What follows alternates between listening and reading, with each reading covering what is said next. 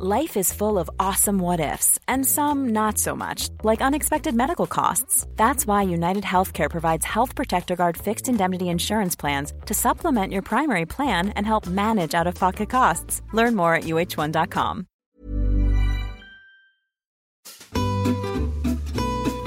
Hello and welcome back to Close Reads here on the Close Reads Podcast Network. I'm David Kern, and I am joined by Heidi White and Tim McIntosh.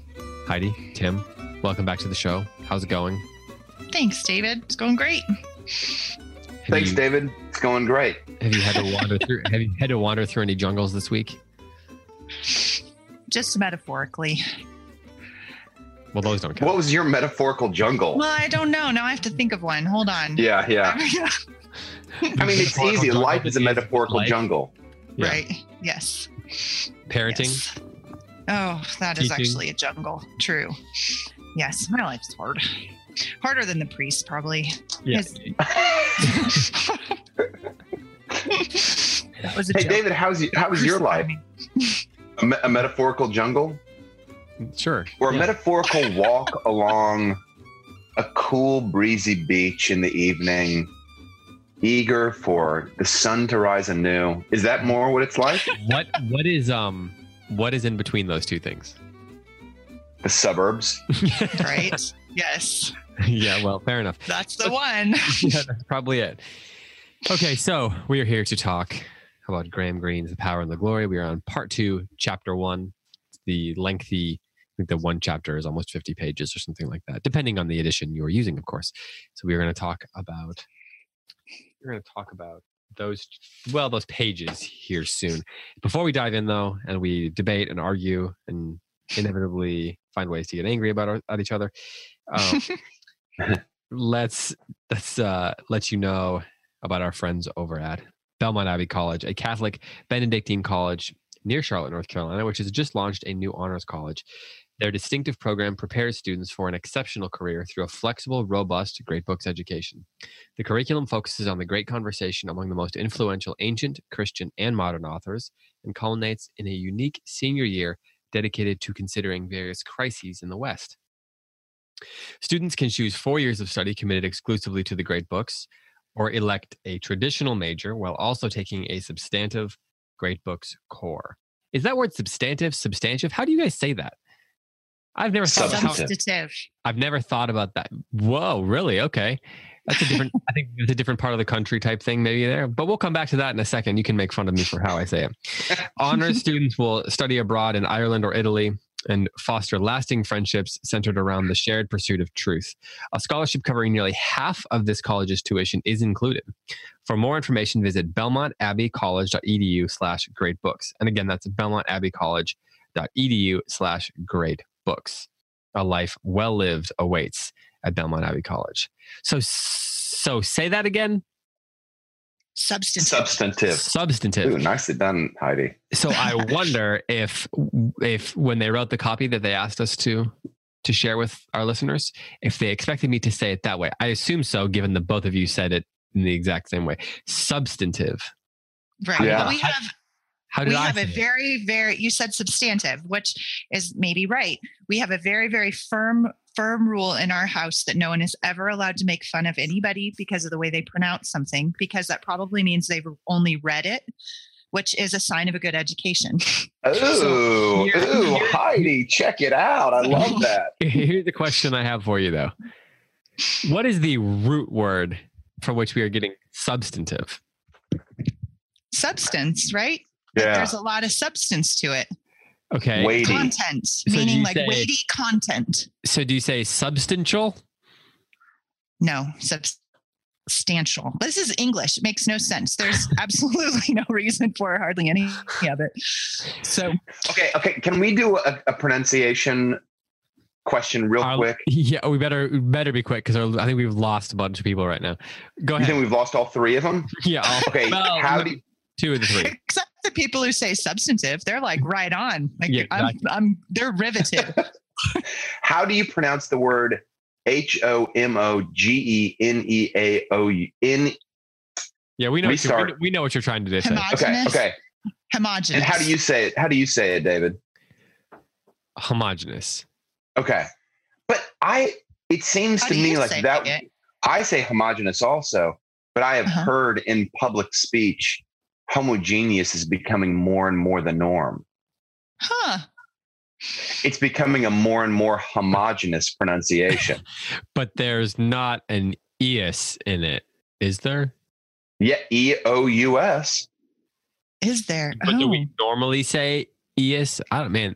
Do we normally say E-O-U-S as eus in most English words? I don't know. What other English words have that? He's a genius. He's a aqueous. No. Good job. That was amazing. It's like pulled that out of nowhere. I read it before. Well done, sir. Well, we should probably head back to the actual reason that we are here. So let's talk about this little book.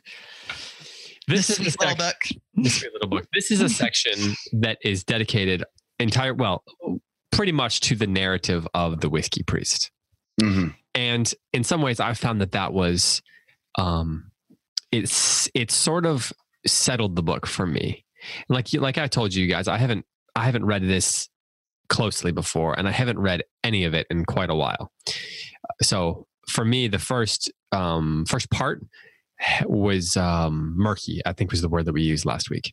Yeah. But this chapter, despite it actually taking place in a murky place and a lot of it taking place at night, brought the book to, it sort of settled the tone of the book for me. And I was thinking about perhaps that might be because I don't know if I actually said a sentence there that was in any syntactical order that makes sense to people who listen to English. But the point is, I was wondering if that is because by staying with one character and sort of making him seem like our protagonist, the narrative of the book sort of allows you to track with it a little bit easier, thus eliminating the murk. Do you think that is the case, that is why I felt that way, having read the book multiple times? Or to you, does having read it multiple times, is this actually a chapter that increases the murk for you? I totally agree with you, David. It clarified, the murk moved away because of this section. For me, like the structure of the book is almost like it drifted away. The structure of the book thus far has been, there are all of these different chords or threads, and they're all coming intertwined in this chapter into one unified thread, which is the priest's journey. It doesn't mean that the priest knows of all of these characters that we've met thus far, but it really does begin to tie together at this middle part for me. So I agree with you. What do you think, Heidi? I totally agree with that. And I think you're right on, Tim, about part one with its 4 chapters is throwing out these threads. And we've talked some about that over the last couple of weeks with that he's throwing out these clues that are going to be decoded later. And this particular chapter kind of anchors, as you pointed out, what the problem is in the book, which is that this priest is trying to escape the police, and is tormented internally by it, and that there's these multiple characters who are going to have some kind of role in his journey. I like that you, the way you, I like, I'm trying to decide. Never mind. Carry on. We'll take it. What, David? Come on. I know. Hey, let's experiment here. I was just going to say, I'll just put it this way. I like the way that the chapter focuses. It narrows the threads. So, but what I'm trying to figure out is, do you think so? Well, it narrows the focus. I don't know if it narrows the threads, and those are 2 different things, if that makes sense. And that's why I was having trouble expressing it. So it's we get our focus narrowed. Yeah. Which makes it easier to track with, right? But is this a chapter where the threads that have all been cast out are beginning to intertwine and come together?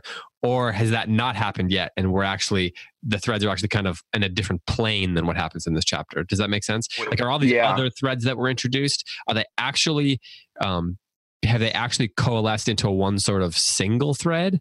Or is that happening in a different sort of narrative thematic plane than what happens in this chapter where we have our focus narrowed. Did you see the difference between what I'm trying to say? Yeah, right. I think to answer that question, for me, it feels like spoiler alert.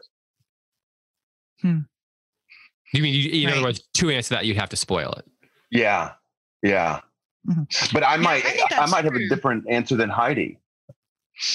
Well, I would have to say, based on what we know right now, which is, this is still the first half of the book. So, and I think that this chapter has some major turning points in it, but we're not sure where they're going to lead yet. But I think it's got to be number 2 of what David said, that either or that you presented. That second one, Mr. Tench is not back in. The dentist from the first chapter, Coral and the Fellows family is not back in. We don't know. We've completely lost the lieutenant, or he's here, but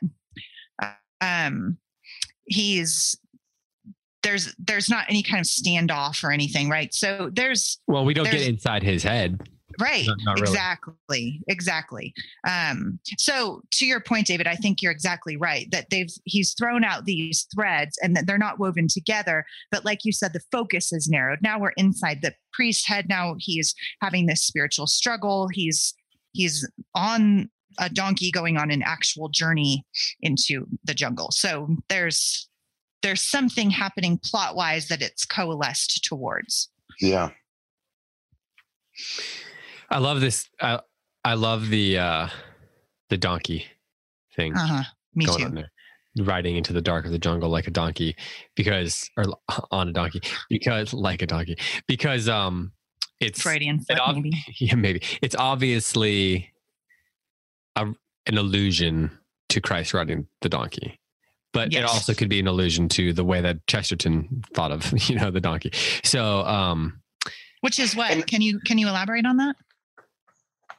Well, I don't want to confuse that with Chesterton's dumb ox idea, but I think it's Chesterton who talks about the paradox of the donkey as like the stubborn. I could be wrong about this, so don't quote me on who it is. But the idea being that the donkey is like this stubborn, uncooperative, mule. There's a reason why we call people an ass, right? Right. Or we don't, I guess. You know what I'm saying? But the real reason that word has become an insult. But also that Christ chose to ride the donkey, and the donkey was the one who bore him into Jerusalem. And the donkey was the one who bore Mary to Bethlehem. So there's a paradox in that. And maybe it's not Chesterton. I was thinking it was off the top of my head, but and I think that's in some ways that plays out in this passage as well. And so that make pretty clear allusions. Go ahead. Yes, go on. Exactly right. Yes. And that brings us to, as Tim. Wait, you don't completely agree? I do completely agree. Okay. Yeah, no, I think that you're exactly right. And here's where we see the biblical motif. This particular chapter is where we see the biblical motif really become unfolding. That here is, and the beginning of Holy Week, the beginning of Christ's hero's journey in the Bible begins with him riding on an ass into a place of persecution, right? But we have the priest here riding on an ass, attempting to escape persecution. And so there is this very clear biblical structure forming in the story, and yet there's still this paradox within it of struggle, and that adds this layer of depth, even if we're not picking up on it consciously. I think for all readers, we're paying attention to that at some level in our minds as we're reading. I'll tell you what really clued me into that was the little green serpent that crosses the path of the donkey. It feels like a throwaway. What's that? It feels like a throwaway because it's right in the middle of the chapter or so, and we get that section break, and then the next section begins with that, as I recall. Yeah. And it feels just consequential, but it's not. And there was no reason that there was no reason to mention it if there was not some sort of an allusion to the serpent in the garden. Right. Well, I love what you said, Heidi, too, about the idea of of the priest is riding away from persecution. He's riding on this donkey into the jungle away from the persecution.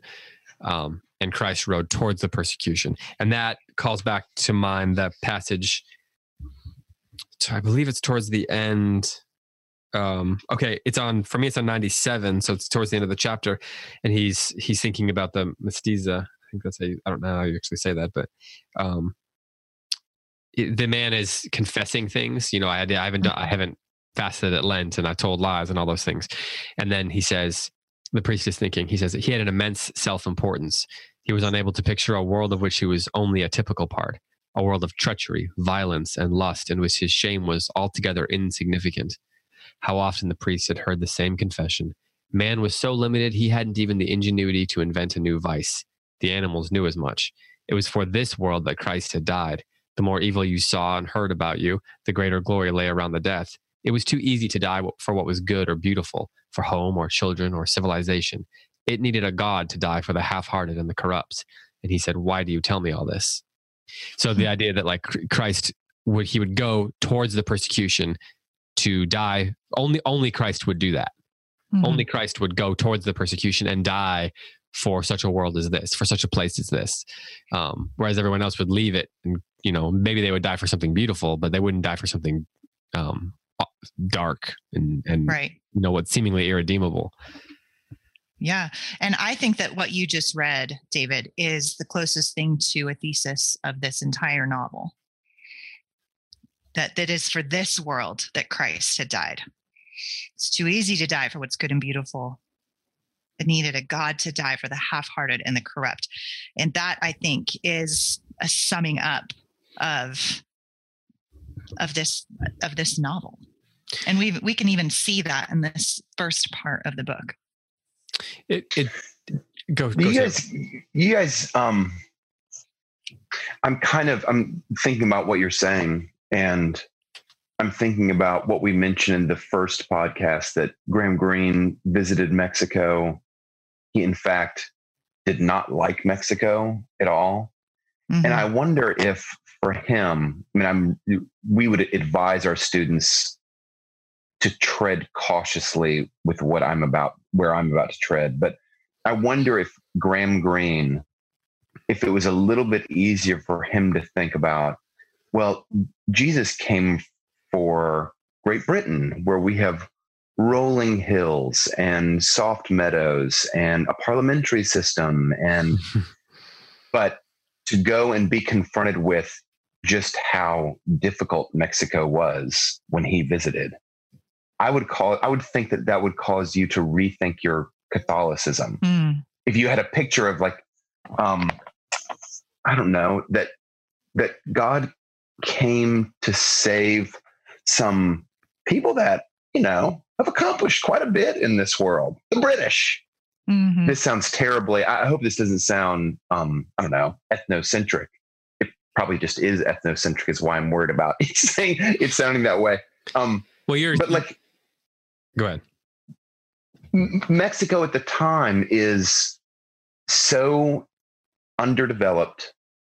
It's in the growing grip of this communist state. Even the weather seems to drive Graham Greene crazy. It's such an oppressive force.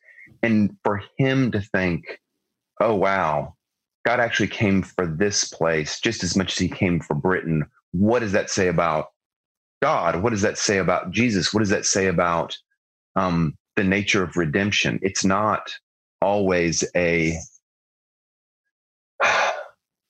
Jesus did not ride on a donkey's back into a glorious Westminster Abbey. Yeah, that's a great way of saying it. He didn't ride into Westminster Abbey. Right.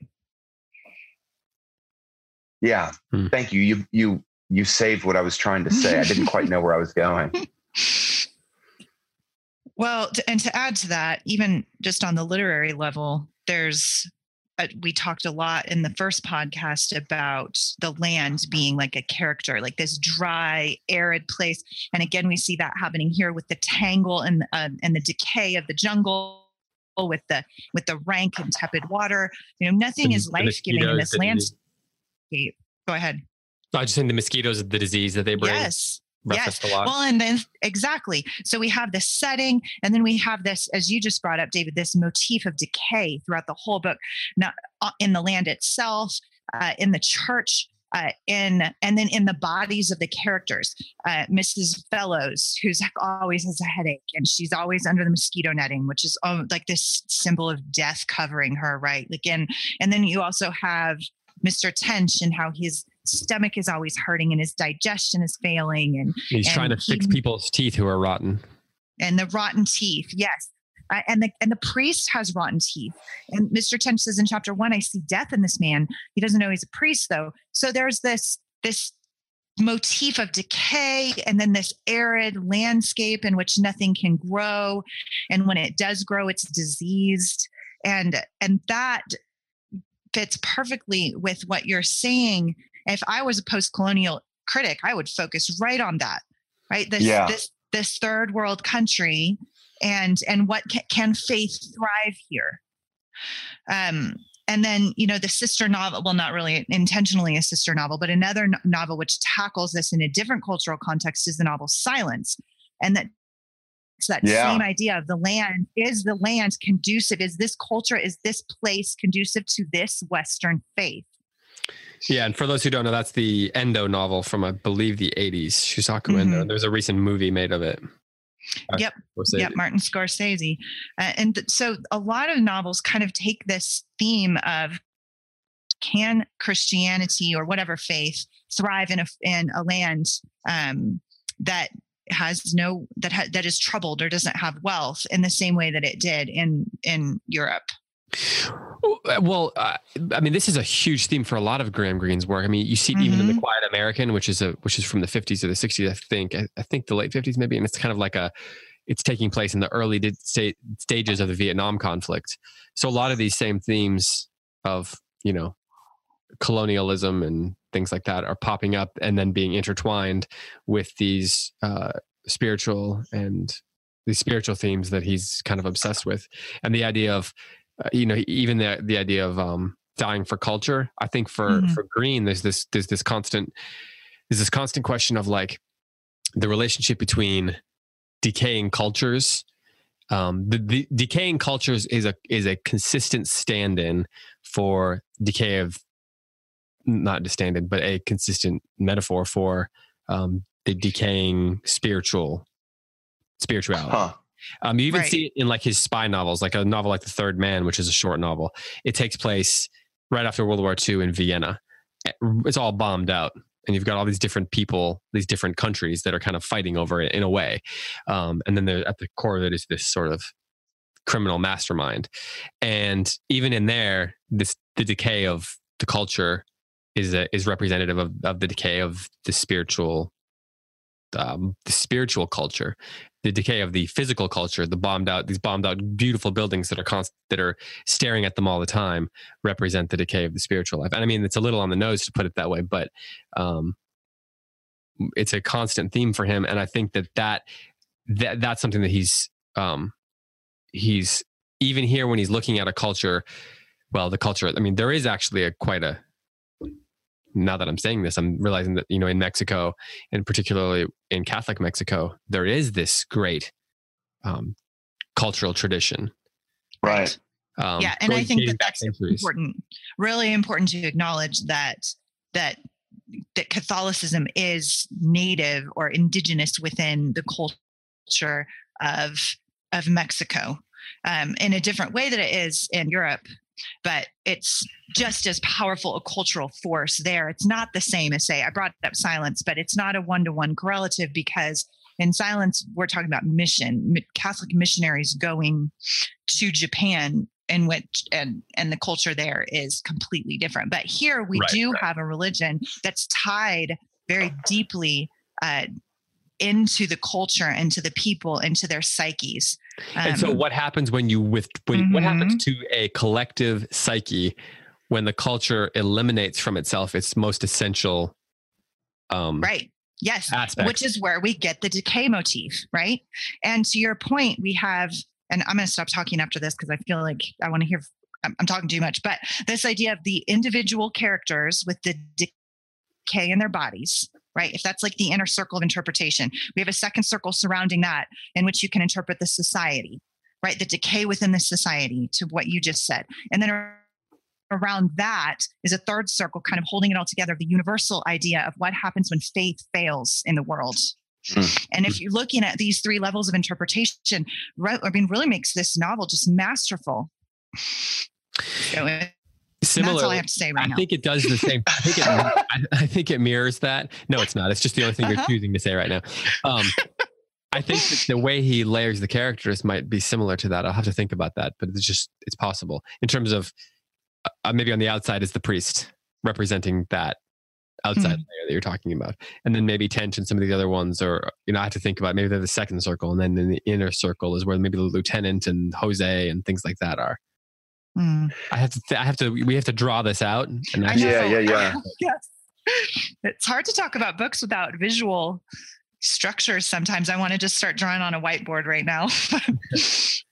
So, hey, I've been thinking as I read this book about the nature of missionary work, and forgive me, this is going to feel like a discursus into an obscure land, but I will do my best to bring it back. Tim's taking us on an obscursus into obscurity. That's exactly right. That's like your autobiography should be titled "Obscursus into Obscurity." So, some of the writing work that I do, I will not mention any organizations on the air, but I work for a company that helps do large dollar fundraising events for nonprofit organizations. And many of the nonprofit organizations are Christian organizations. And the Christian nonprofits that I write for they are for the most part very well established. They've been doing what they've been doing for a long time, and they've been very successful at it. And some of the people that I interview they are reluctant to use the word missionary to describe what they do because of all of the associations, positive and negative, around missionary. But that's kind of what they are. They just are not wearing, like, when I think missionary, this is maybe like more from novels than, I don't know, any sort of lived experience. But I think the first thing that comes to my mind is sort of British, a gray woolen British business suit with a bowler hat walking through a jungle is seriously the picture that comes to my mind. The people that I interview, none of them are remotely close to that. And all of them are very, very, very sophisticated in their view about the relationship between the work that they do and the culture that they are in, especially when it's not their own culture.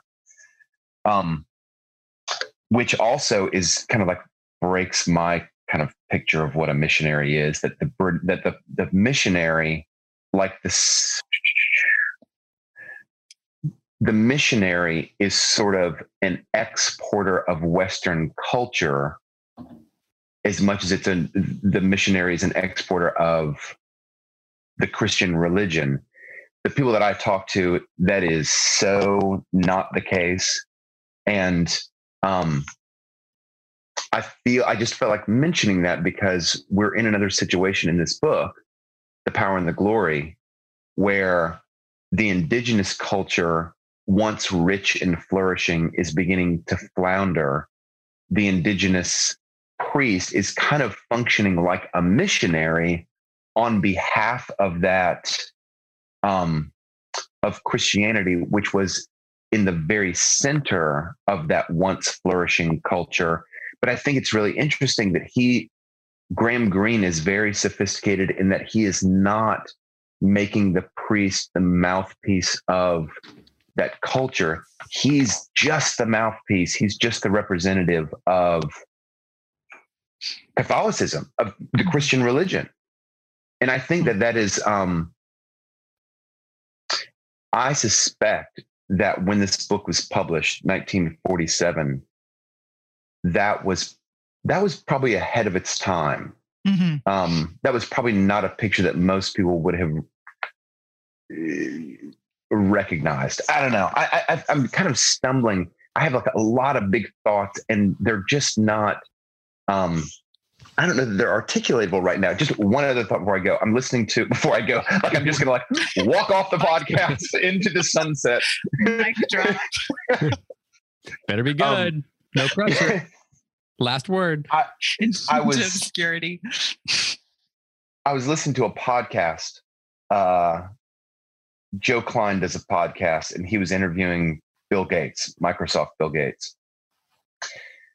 Bill Gates and Melinda Gates run a large foundation, and that foundation is really concerned with education in impoverished communities, but also just poverty in impoverished communities. So Bill Gates comes on, he's being interviewed, and he's talking about there's this real excitement many years ago that the I think the poverty rate worldwide had dropped from 26% to 9%. And if you ask me, like, what are the dates in which it dropped, I couldn't tell you. But it dropped in a relatively short amount of time. I mean, it's not like 3 years, but like a generation or something like this. So philanthropists were really, really excited. Bill Gates comes on, and he's saying that they're worrying again because some of the governments and infrastructure in these other countries are proving to be unstable, and they're afraid that the poverty rate is going to jump back up again. And then he said something else, and it was so fascinating. He said, and one of the other things that we're discovering is how powerful people's narrative about themselves as a community is such a defining feature of their own progress. And he said, and I was like, okay, what's the narrative? Surely it's religion. And of course, he says that narrative is driven primarily by religion. And then I was like, okay, what happens next? Because this is like one of the things that's facing the West now. There's all of this money and technology and expertise in the West, but there's no story anymore. The story has been just drained off the West. So Charles Taylor, this incredible philosopher, published about 5 years ago a book called A Secular Age, in which he's basically arguing how, we've mentioned this on the air before, how in 1500 was belief in God not only plausible, it was almost implausible to not believe in theism. And now 500 years later, 500 years later, the exact opposite is the case. So instead of the plausibility structure of the modern West is such that you have to opt into theism rather than in 1500, you would have to opt out. And so Bill Gates, I really was so excited for him to say, how is the West going to address this issue where people around the world that are suffering impoverishment, that are really dealing with serious level poverty, and have a story that is almost always a religious story that they tell themselves? What is the West's approach going to be in those places? And he didn't touch it. I mean, it just, for me, I don't want to like try to read Bill Gates' mind, but I was just like, I feel like he is going into what Close Reads does really, really consistently. It's like, you have to look at the story that's being told. Yeah. I mean, I think that he couldn't, I don't think that he's a brilliant man, to make the most obvious statement in the world. But I think where he feels at home is it's analytics and it's data. And to try to kind of like understand how a big sweeping narrative, what happens when that big sweeping narrative comes in contact with another one, that's something I think he was just like, man, I don't know that I'm ready to talk about that yet. So, I think this brings us back to the book, though. I like that you mentioned this because I think that I think this brings us to the lieutenant, because I think what the lieutenant and the red shirts are trying to do is eliminate that narrative. They're trying to eliminate the story. They tell about themselves that they participate in. They're eliminating the churches, right? They're eliminating the gravestones, for goodness sake. Yeah. They're eliminating the, people have to hide the mementos of the stories that they told themselves by which they created and sustained culture. Yes. They're trying to do is eliminate a cultural memory. Yes. And in eliminating a cultural memory, in some ways it seems like they're trying to create poverty because it eliminates memory. That might be taking it too far, but it's pretty clear that the lieutenant and people around him are trying to eliminate that sort of cultural memory by which the religion and the religious standards by which the people lived. I don't know what the subject of that sentence was, but they're trying to eliminate all that because that's what props up the way of life that they want to eliminate so that they can create something new. That in and of itself, whether you kill one person or not, is an act of violence. To think about the world and to operate in that way is inherently violent. Right. And it's easy to think of the lieutenant as not really part of the West because he's a Mexican communist.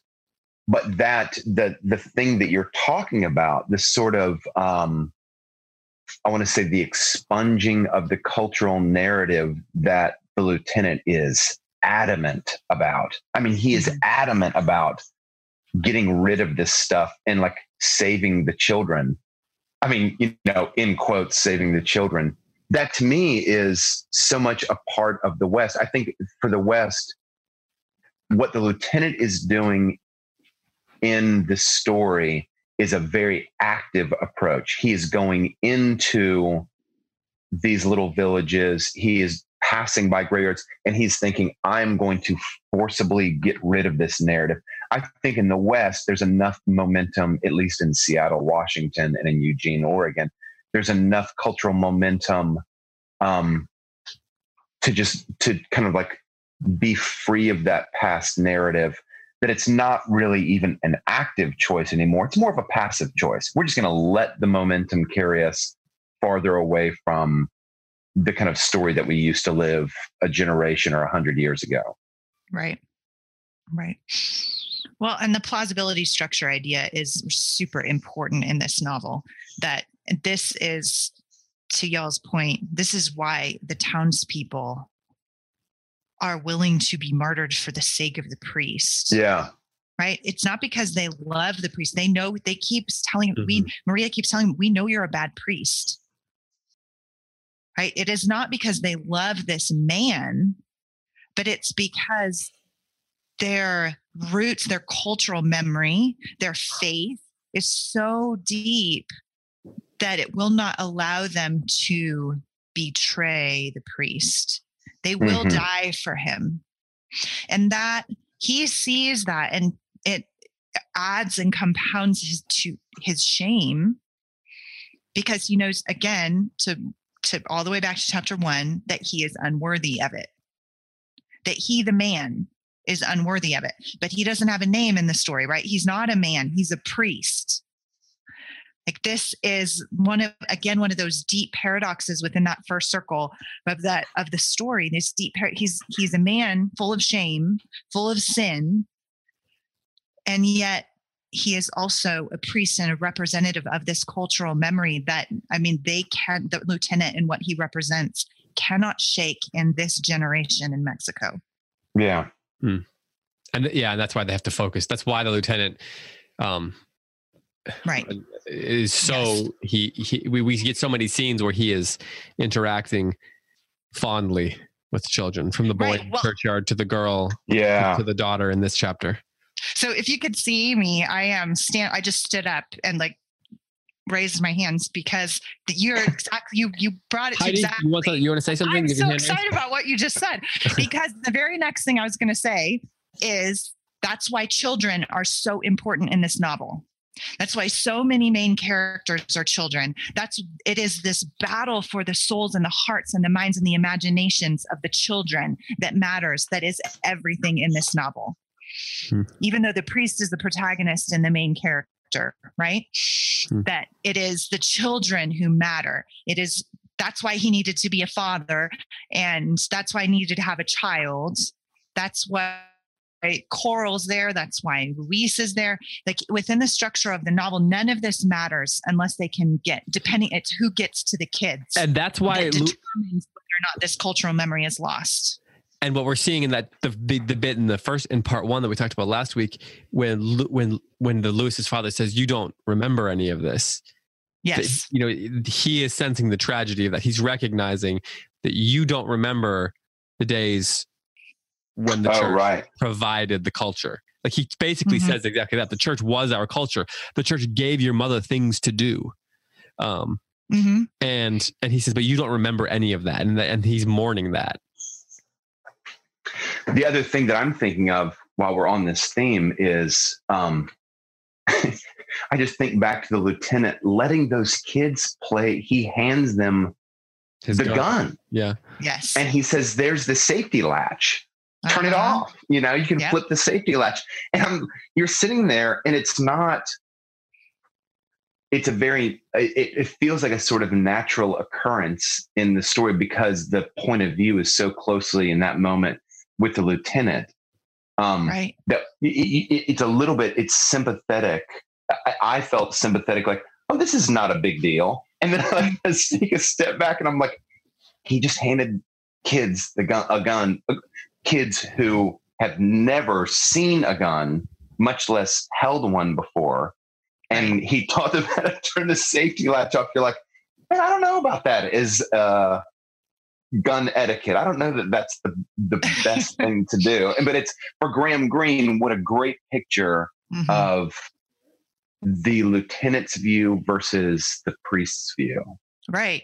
That the gun is this symbol of violence he is passing off. Yeah. And in communism, power is everything. Like there is just this constant, these binaries between the powerless and the powerful. And let's give, in best case scenario, in the ideology of communism, it's let's give the power to the people, right? But only power if you're a materialist, the only power is in violence. That's the only way you can ever enforce, even if you're an idealist, as the lieutenant is.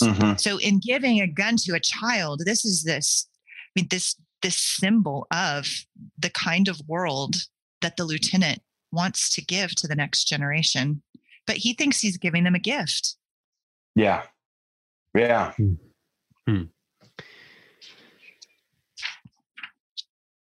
I feel like you guys brought me back from the long discursus into the blasted heath. And I just want to thank you both for salvaging that. Cause I was like, I don't know where I'm going. It just feels like the long discursus. Is that what you said? Yeah. And you helped bring it, David, you brought it back to the subject. And I was like, oh, good. Thank you. Cause I knew the subject was there. I just was not articulating where it was there. Like I said, it's very relevant. Yeah. Well, like I said, your autobiography should be called The Long Discursus into Obscurity. That's just so, I mean, a little bit sad. It's a little mean. It is a little bit sad. I think David is like, knows that I'm going to drift into senility when I'm, like at a really early age. We'll be there for you. Well, and one more thing to add to that, to what you were talking about, Tim, is that there's a lot of talk within it, your point about nonprofits. There's a lot of talk within the church in America about the white savior myth, right? Like this, right. We're going to go and we're going to impose this faith along with this culture. And we don't want to do that. How do we get to mere Christianity without all of the Western trappings that we probably don't even know? that we are bringing with us, right? Yeah. So how do we repent of this white savior myth? And that, I think, is a really important subject, but not necessarily the subject in The Power and the Glory, because they are indigenous people, right? These are Mexicans who are going. And one criticism that I have read in of this novel is that Graham Greene doesn't try very hard to make his characters Mexican. He's so focused on their ideology of whether they're a person of faith or a materialist, represented by the lieutenant and the priest, right? That he doesn't seem to put a lot of thought into their Mexicanness. And I have read that as criticism of this novel. And of course, there's various responses or rebuttals to that. But in some ways, that's the entire point, right? He is saying these people are part of this culture. Nobody's trying to come in and change it. The white characters are not even connected with the Mexican culture at all. They're insulated from it. You know, the lieutenant goes to the fellow's banana plantation and isn't even allowed on the porch. So, and is very clear in the narrative that he's resistant to that he hates that about them, but he can't do anything about it. But both the protagonist and the antagonist are Mexicans. They are within this culture. Nobody's coming in to try to change it. And I do think that's important for this novel. And that's one of the reasons why it works, is that one of them isn't white. Yeah.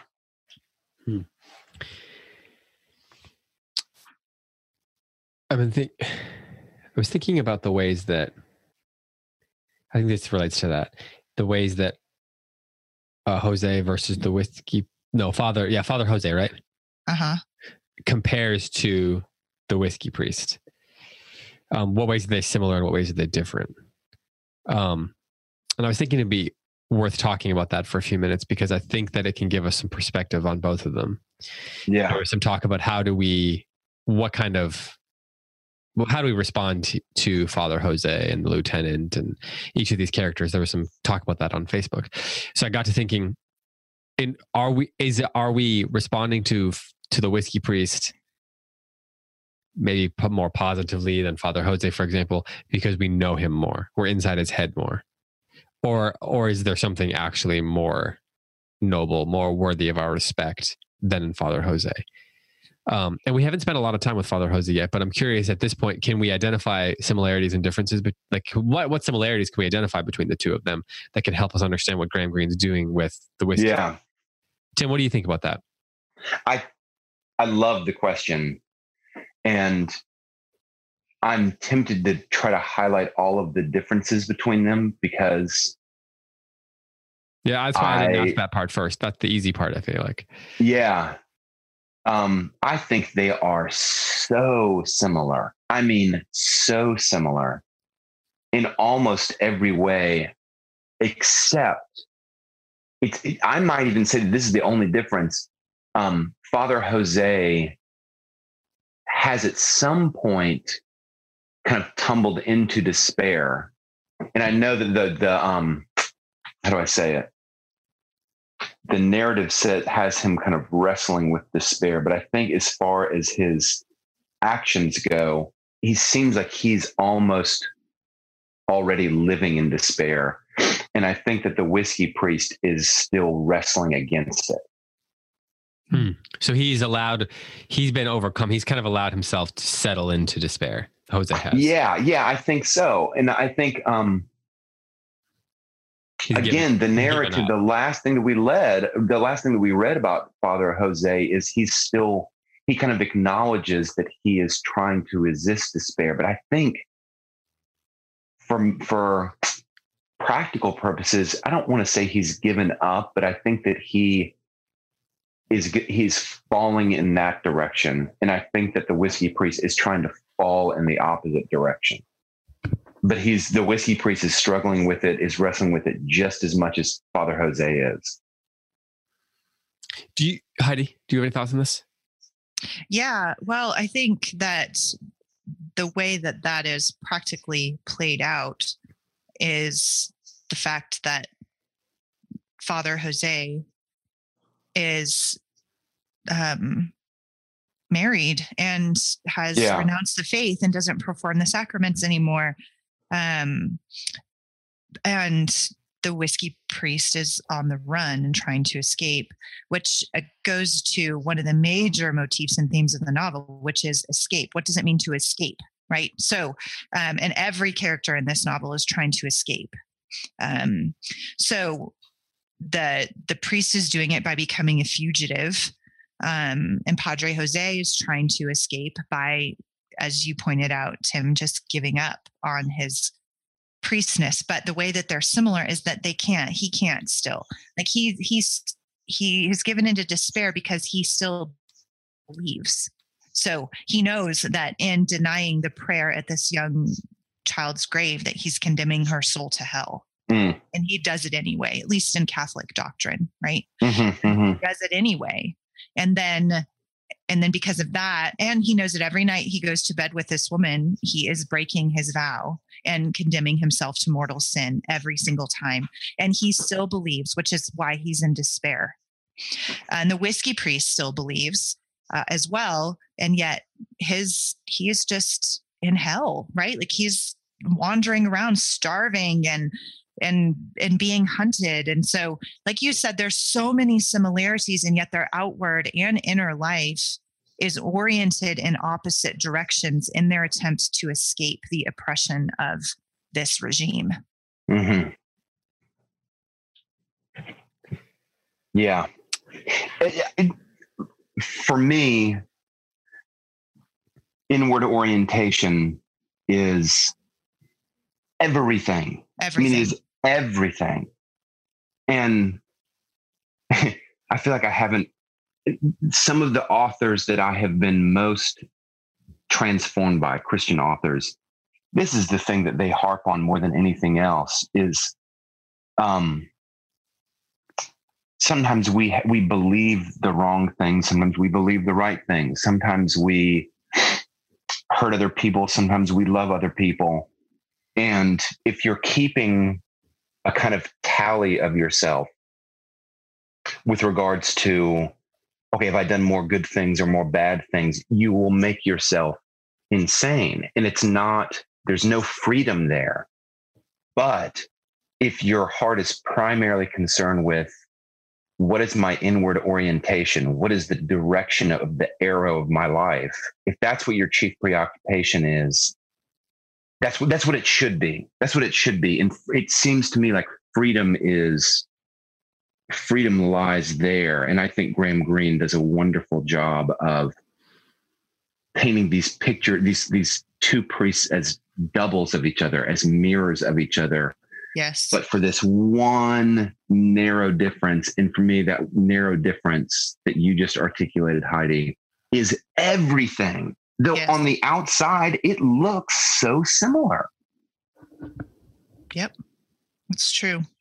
Well, and you brought up the issue of doubling, what happens with the priest and almost every character in this. He's kind of this linchpin, right? And as almost all of his interactions, not across the board, but almost all of them are one-on-one throughout the novel.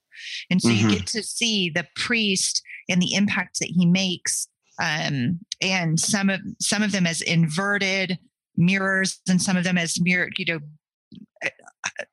some of them very similar, but there is a lot of doubling with the priest. That Padre Jose is like, this would be a different novel without him in it. We need this. The structure of this novel demands a counterpoint to the priest that is walking, who is actually resisting. It kind of requires a character who has given in order to contrast those two responses to the regime. Yeah. And so Padre Jose is that in the novel, and it works beautifully. And even in that one time that we've met him so far, you see what it is like to the Catholic soul. And you pointed out the last time we talked, Tim, how this novel immersed you in the Catholic imagination, and you see that in Padre Jose, maybe more just with such pathos, right? Like, you can't escape this. This has formed him. This is now who he is. He is ontologically a priest. Mm-hmm. Yeah, right. He's not vocationally or occupationally a priest. He's ontologically a priest. Yes. Could I just say a mention, like, as far as thinking about doubling, one of the masters of literary doubling is Dostoevsky.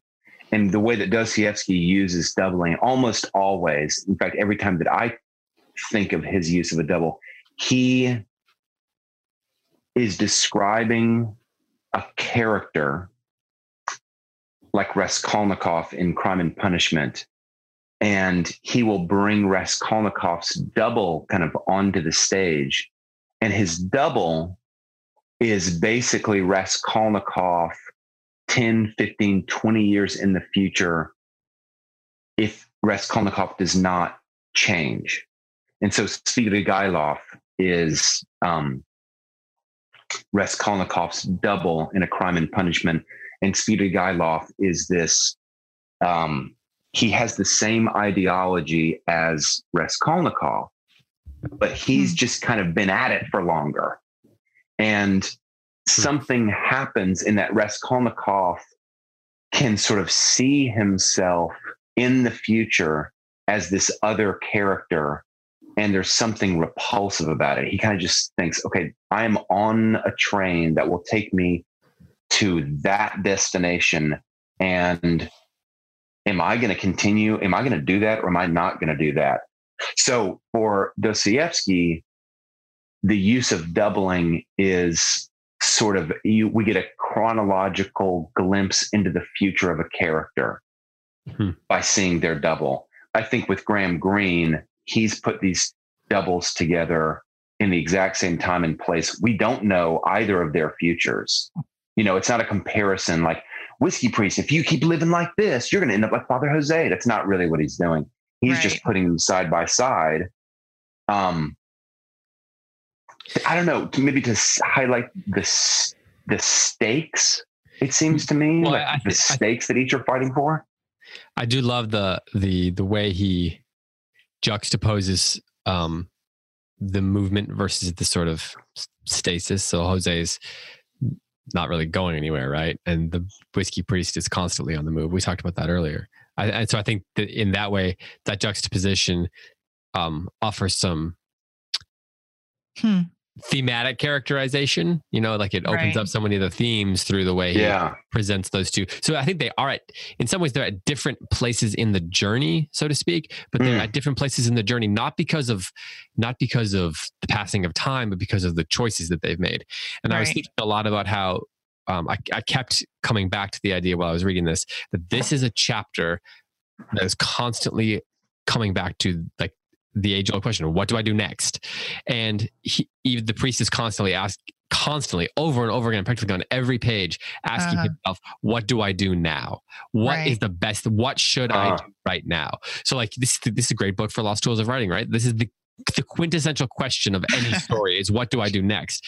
And Greene is just taking this very basic question of what do I do next? And he's building so many layers around it that make it complicated. The question itself is simple. What do I do in this moment right now?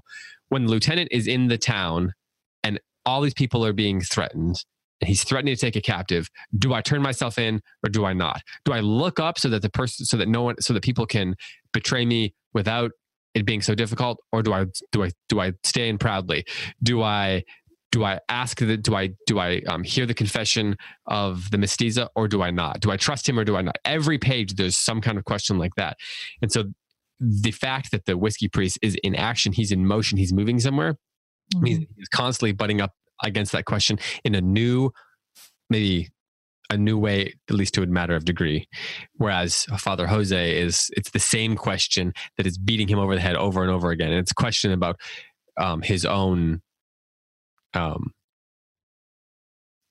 it's more of a question of his own commitment. He's like, what are the options for him to do? I just think that's really interesting, the way Greene is bombarding us with the questions of what should the Whiskey Priest do, in contrast with, and it's because of his action, in contrast to Father Jose's sort of languidness. Yeah. What a great word to describe him, David. Languidity? What's the... Languidity. I don't know. What's languor. Languor? Yeah, languor, right. It'd be languor. Yeah. Huh. Does Langer end? Can you make Langer end with EOUS? Langurious. Langurious. I guess languidity. Langular. That's like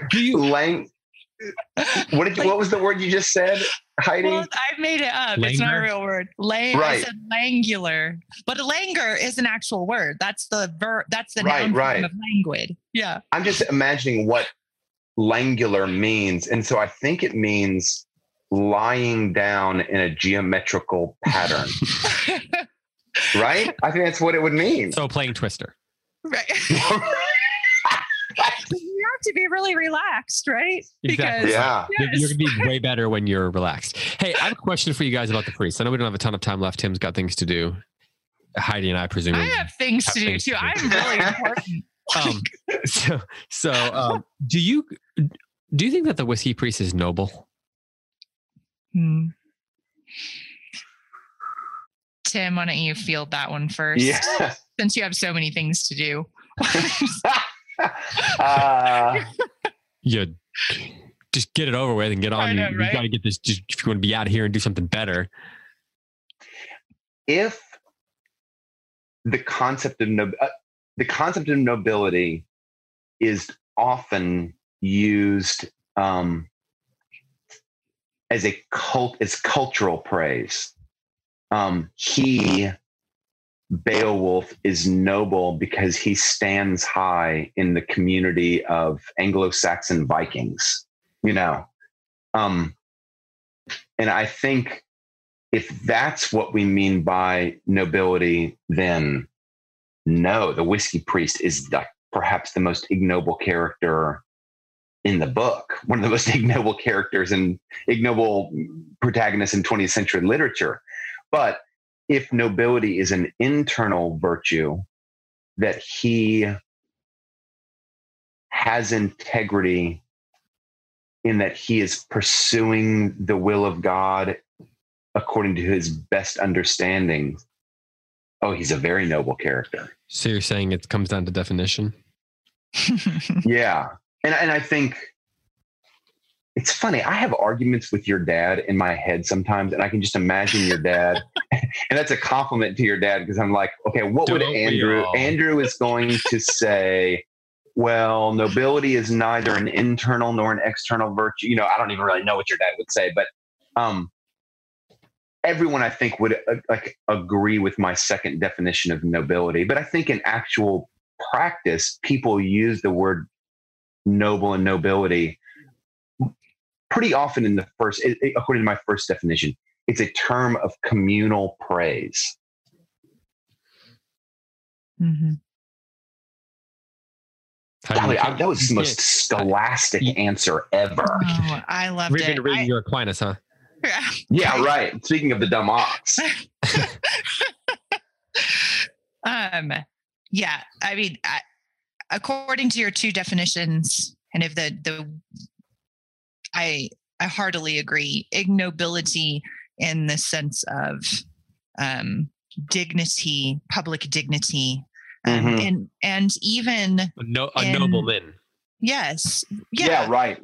Public dignity is a perfect attachment to definition one that I gave. Public. Right. Yeah. And even in his choices, he has made some very ignoble choices in his life that haunt him, and that he continues to make that do erode his dignity in the novel. And so,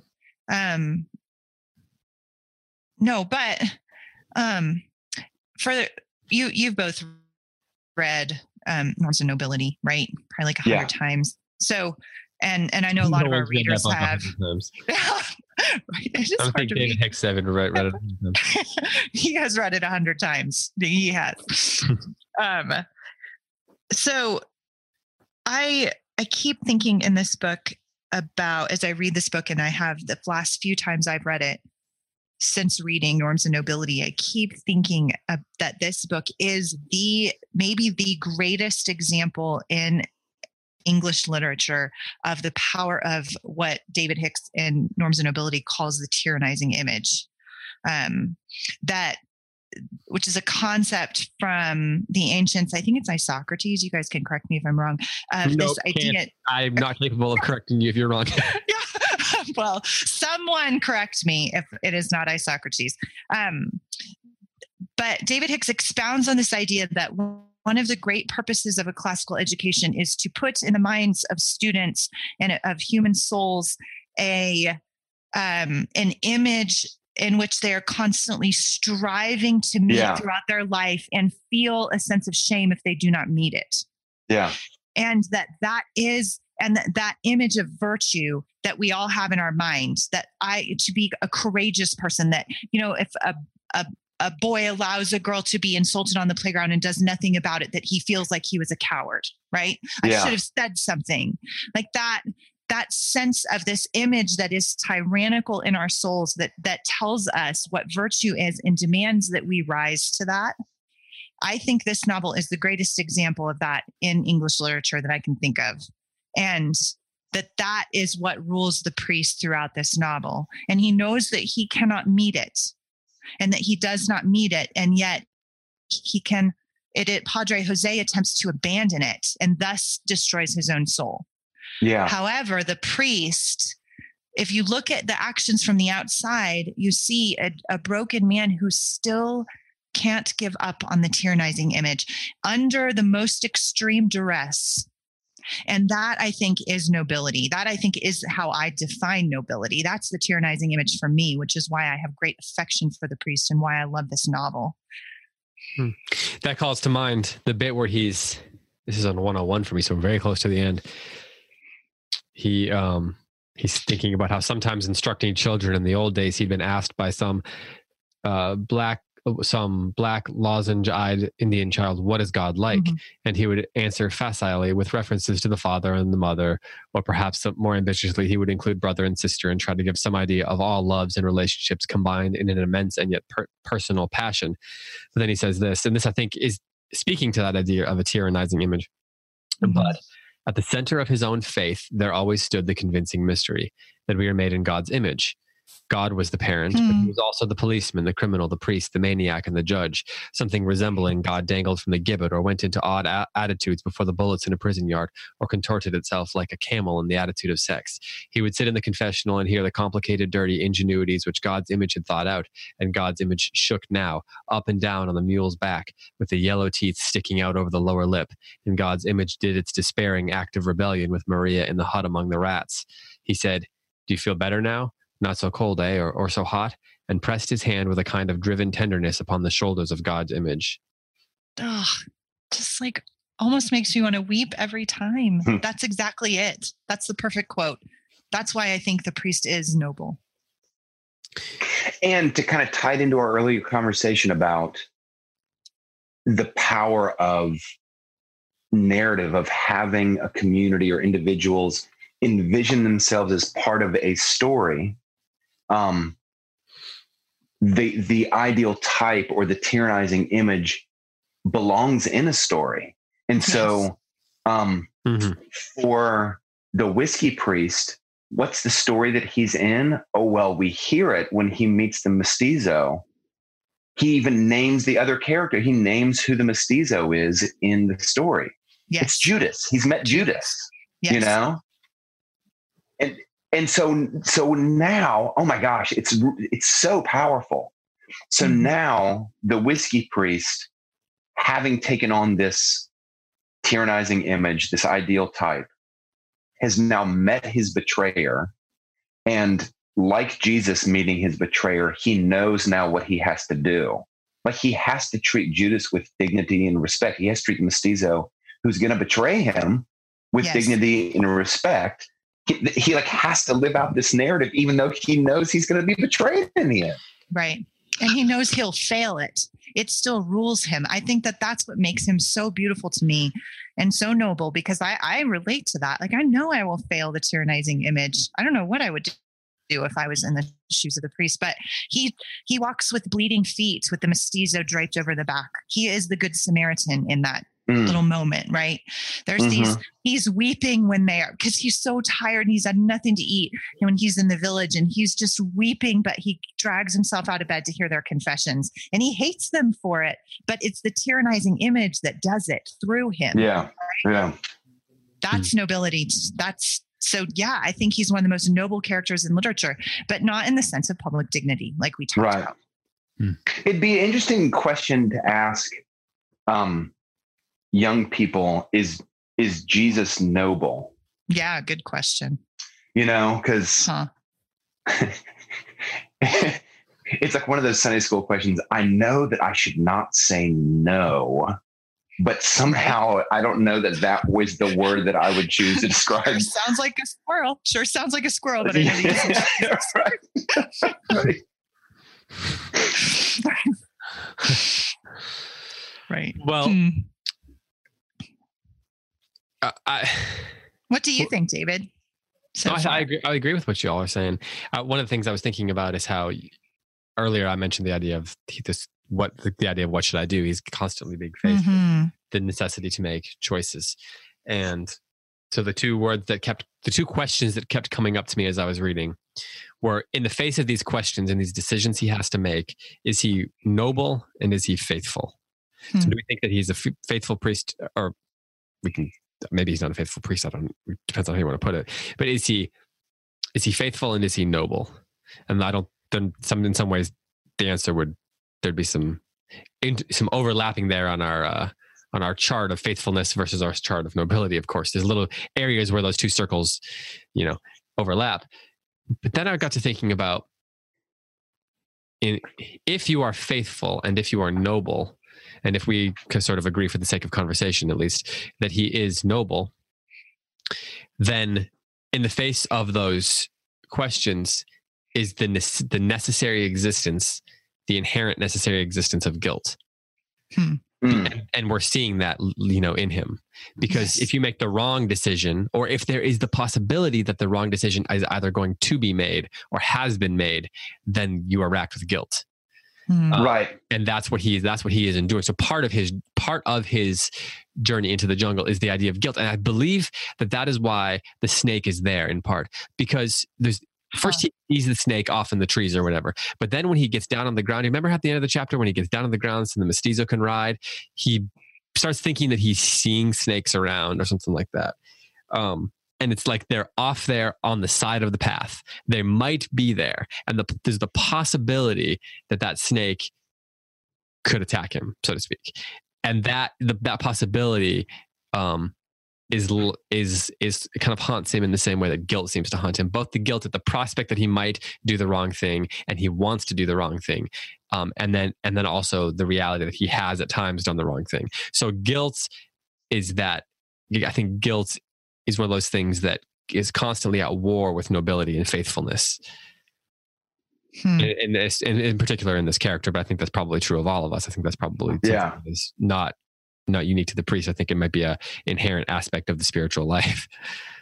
Right. Yeah. Right.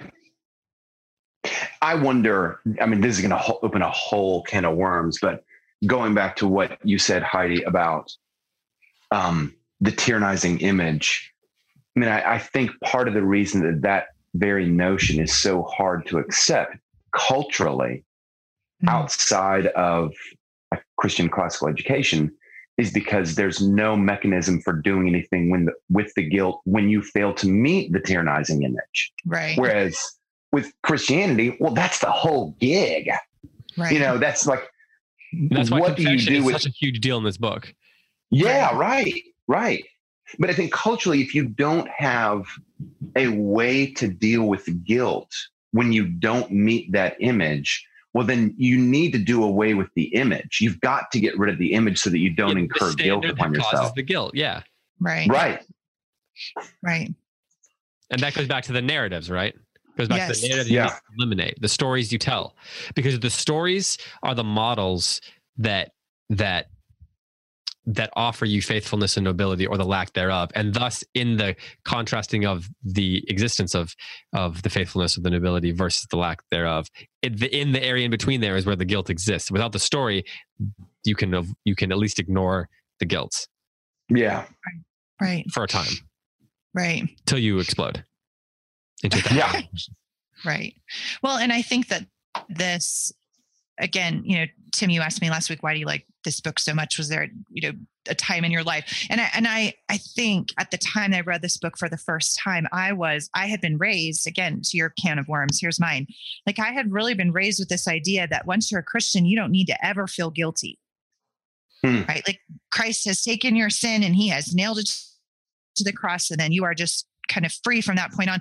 But I was wrestling at the time I read this novel with, but it's like, there's so much I have to repent of. I feel like I absorbed that so much I think that it was twisted in my soul. And I'm not saying anything about the theology of that, but I'm saying about my own flawed faith. Like, I had absorbed that so much. I didn't know what to do when I felt guilty. It didn't dry. I just thought I should stop feeling guilty. Just stop it. But it is guilt that leads to repentance, which leads to, that's the pilgrimage of the Christian life, right? Yeah, repentance leads to transformation. Right. And so I think that the step from guilt to repentance was what this book helped name for me. And how that is transforming spiritually. So then, do you think that this is a book that is sort of, to borrow an Eastern term, do you think this is a book about theosis? I do absolutely think this is a book about theosis. Yes. Yes. And there's some reasons for that, which we're not there yet in the story, but there's I absolutely do think that that's true, but I wouldn't have been able to say that at the time.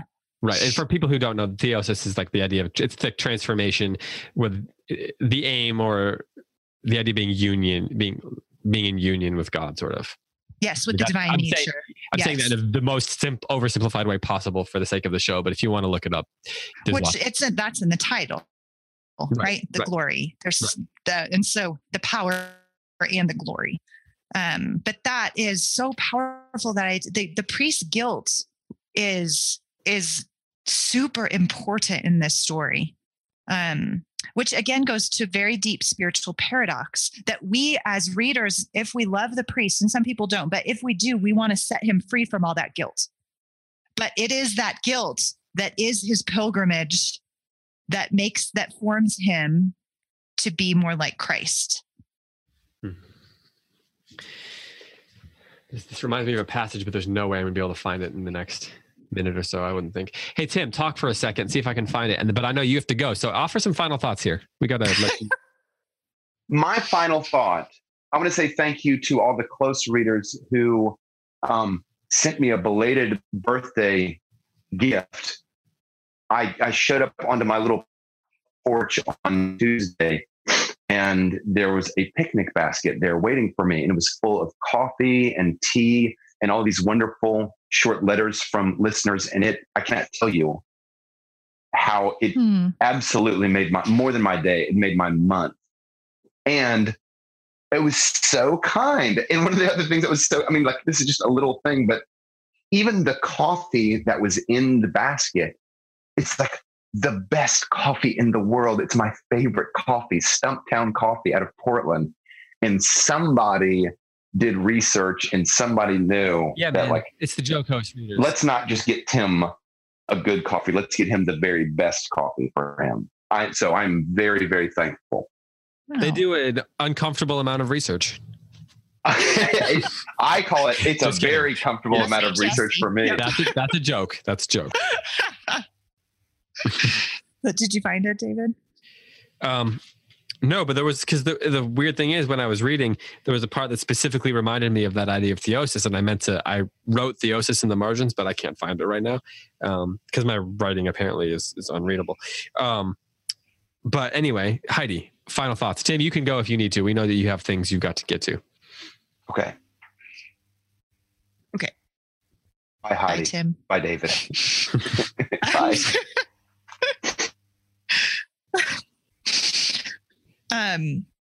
Well, I do have a final thought, and it is about Brigida, his little daughter. Mm-hmm. No, we didn't get to her. We will. Yes. Well, and I don't know. I mean, that is what that passage about her is where I thought of theosis for the first time. When he loves an actual person, a real live human being in a real way for the first time in his life. It's on page 82 in my Penguin Classics edition. And it says, he went down on his knees and pulled her to him while she giggled and struggled to be free. I love you. I am your father and I love you. Try to understand that. He held her tightly by the wrist and suddenly she stayed still, looking up at him. And he said, I would give my life. That's nothing. My soul, my dear, try to understand that you are so important. That was the difference he had always known between his faith and theirs, the political leaders of the people who cared only for things like the state and the republic. This child was more important than a whole continent. And he said, you must take care of yourself because you are so necessary. Now, this is one of the very deepest paradoxes of this book, and I could not possibly resolve this for myself or for anybody else, but that this mortal sin that he has committed to have this child is the thing that actually teaches him to love for the first time with anything like what it really means to the human soul to be transformed by love. And this is so powerful, this love for this little girl who is actually a really hard person to love. And they make a lot of negative predictions about her. And he committed a mortal sin in order to learn this lesson. And I can't resolve that, but I can look at it and be moved by it, very deeply moved and transformed by that little scene. I love that scene because it's such a mystery.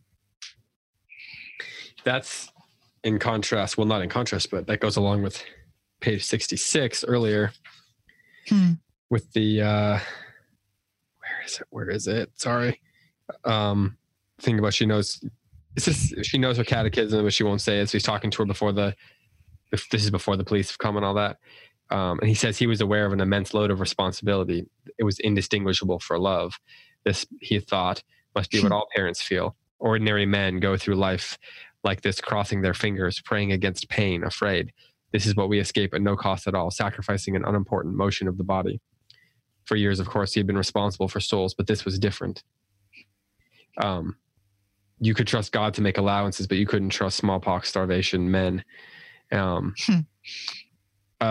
see. Then it goes, and then she asked me if he's the gringo, and then he caught the look and doubling, by the way. Yep. Yep. And then it was he caught the look in the child's eyes, which frightened him. It was again as if a grown woman was there before her time, making her plans, aware of far too much. It was like seeing his own mortal sin look back at him without contrition. Yes. And that, of course, there's a doubling there as well, because that's this thing about Brigida goes back to the stuff about Coral as well in the previous. Yes. Day. But the idea that to what you were just saying, the mortal sin looking back at him. Mm-hmm. Right. And so this immortal that's what you said. I think you called it a paradox that you couldn't resolve, right? Yes. Yeah. Yeah.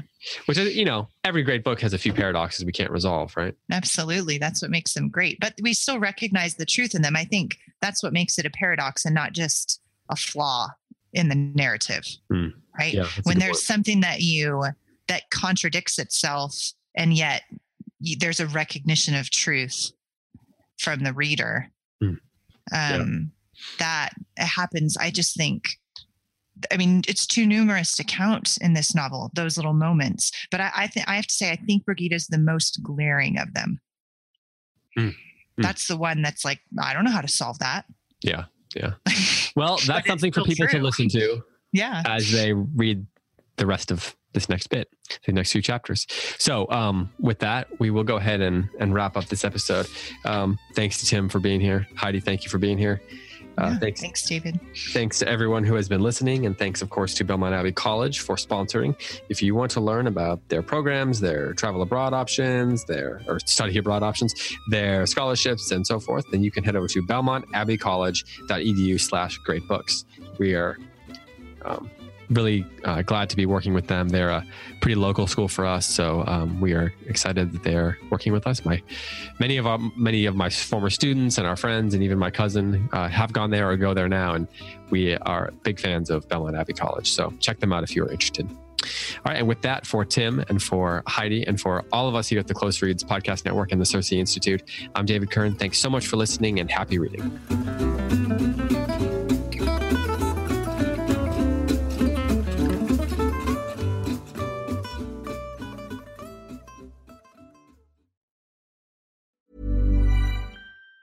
Even on a budget, quality is non-negotiable. That's why Quince is the place to score high-end essentials at 50 to 80% less than similar brands. Get your hands on buttery soft cashmere sweaters from just $60, Italian leather jackets, and so much more. And the best part about Quince, they exclusively partner with factories committed to safe, ethical, and responsible manufacturing. Elevate your style without the elevated price tag with Quince. Go to quince.com/upgrade for free shipping and 365-day returns.